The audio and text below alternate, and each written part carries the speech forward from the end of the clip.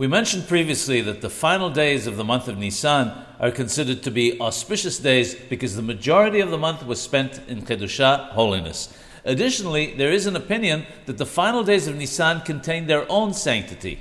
According to the Maaseh Rokeach, in the future, the third Beit HaMikdash, the third temple, will be built not during the Yom Tov, the holy days of Pesach, Passover itself, but after Pesach. Because if it were built during the holiday itself, it would be considered mixing one rejoicing with another.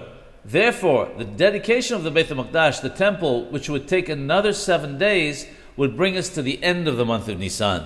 That is why even the final days of the month are also considered holy, and fasting is not permitted. In recognition of the third Beit HaMikdash, which will be built in the month of Nisan, may we witness it b'meira b'yameinu, speedily in our days. Amen.